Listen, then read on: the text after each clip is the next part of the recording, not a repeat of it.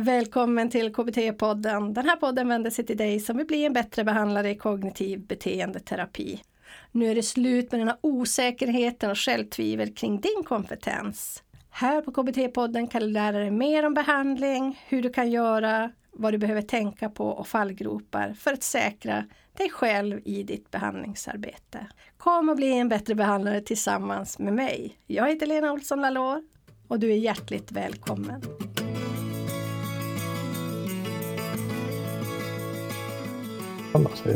Och det är det som man då får försöka hjälpa respektive part att kommunicera till den andra, att vad det är jag känslomässigt hamnar i och vad jag känslomässigt behöver från dig.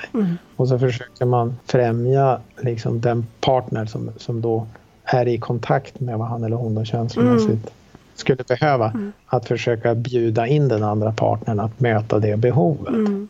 Och det kan ju vara att vara mer liksom respektfull eller lyssnande eller omtänksam eller liksom inte alltid, ja vad det nu kan vara. Ja, bara öka medvetenheten om att de känner så när jag gör så. Ja.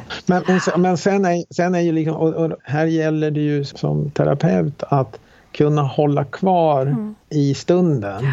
Att fånga vad är den känslomässiga sårbarheten i det här. Och se att till exempel ilska eller att man känner ångest eller att man blir rädd, det är ju mer globala symptom på ett plan. Och så att, känner du dig arg, vad finns i ilskan just nu?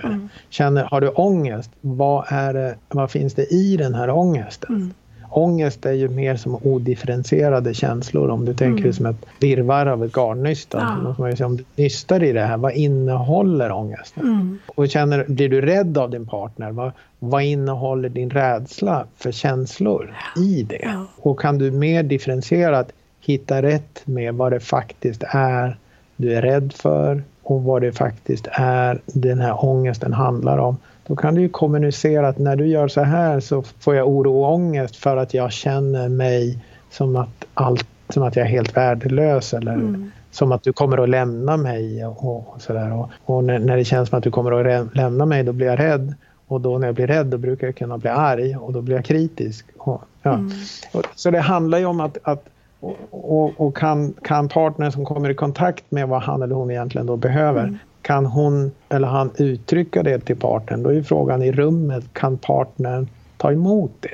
Då kan jag ju behöva hjälpa partnern som kanske sitter och vill försvara sig eller sådär, att stanna upp i den känslan och istället se, kan du bemöta det här, och sen vänder vi på det så kan du få uttrycka vad allt det här väcker hos dig på ett djupare känslomässigt plan.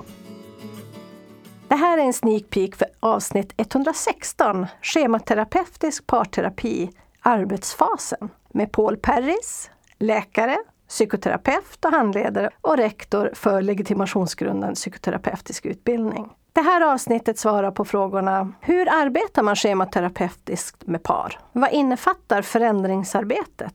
Och vilka övningar använder man i schematerapeutisk parterapi för att skapa de här förändringarna? För att lyssna på hela avsnittet, gå in och prenumerera på podden www.blienbattrebehandlare.se/116 eller googla på Bli en bättre behandlare så hamnar du också rätt. Jag och Teknikmillan hoppas på ett snart återhörande. Hej så länge!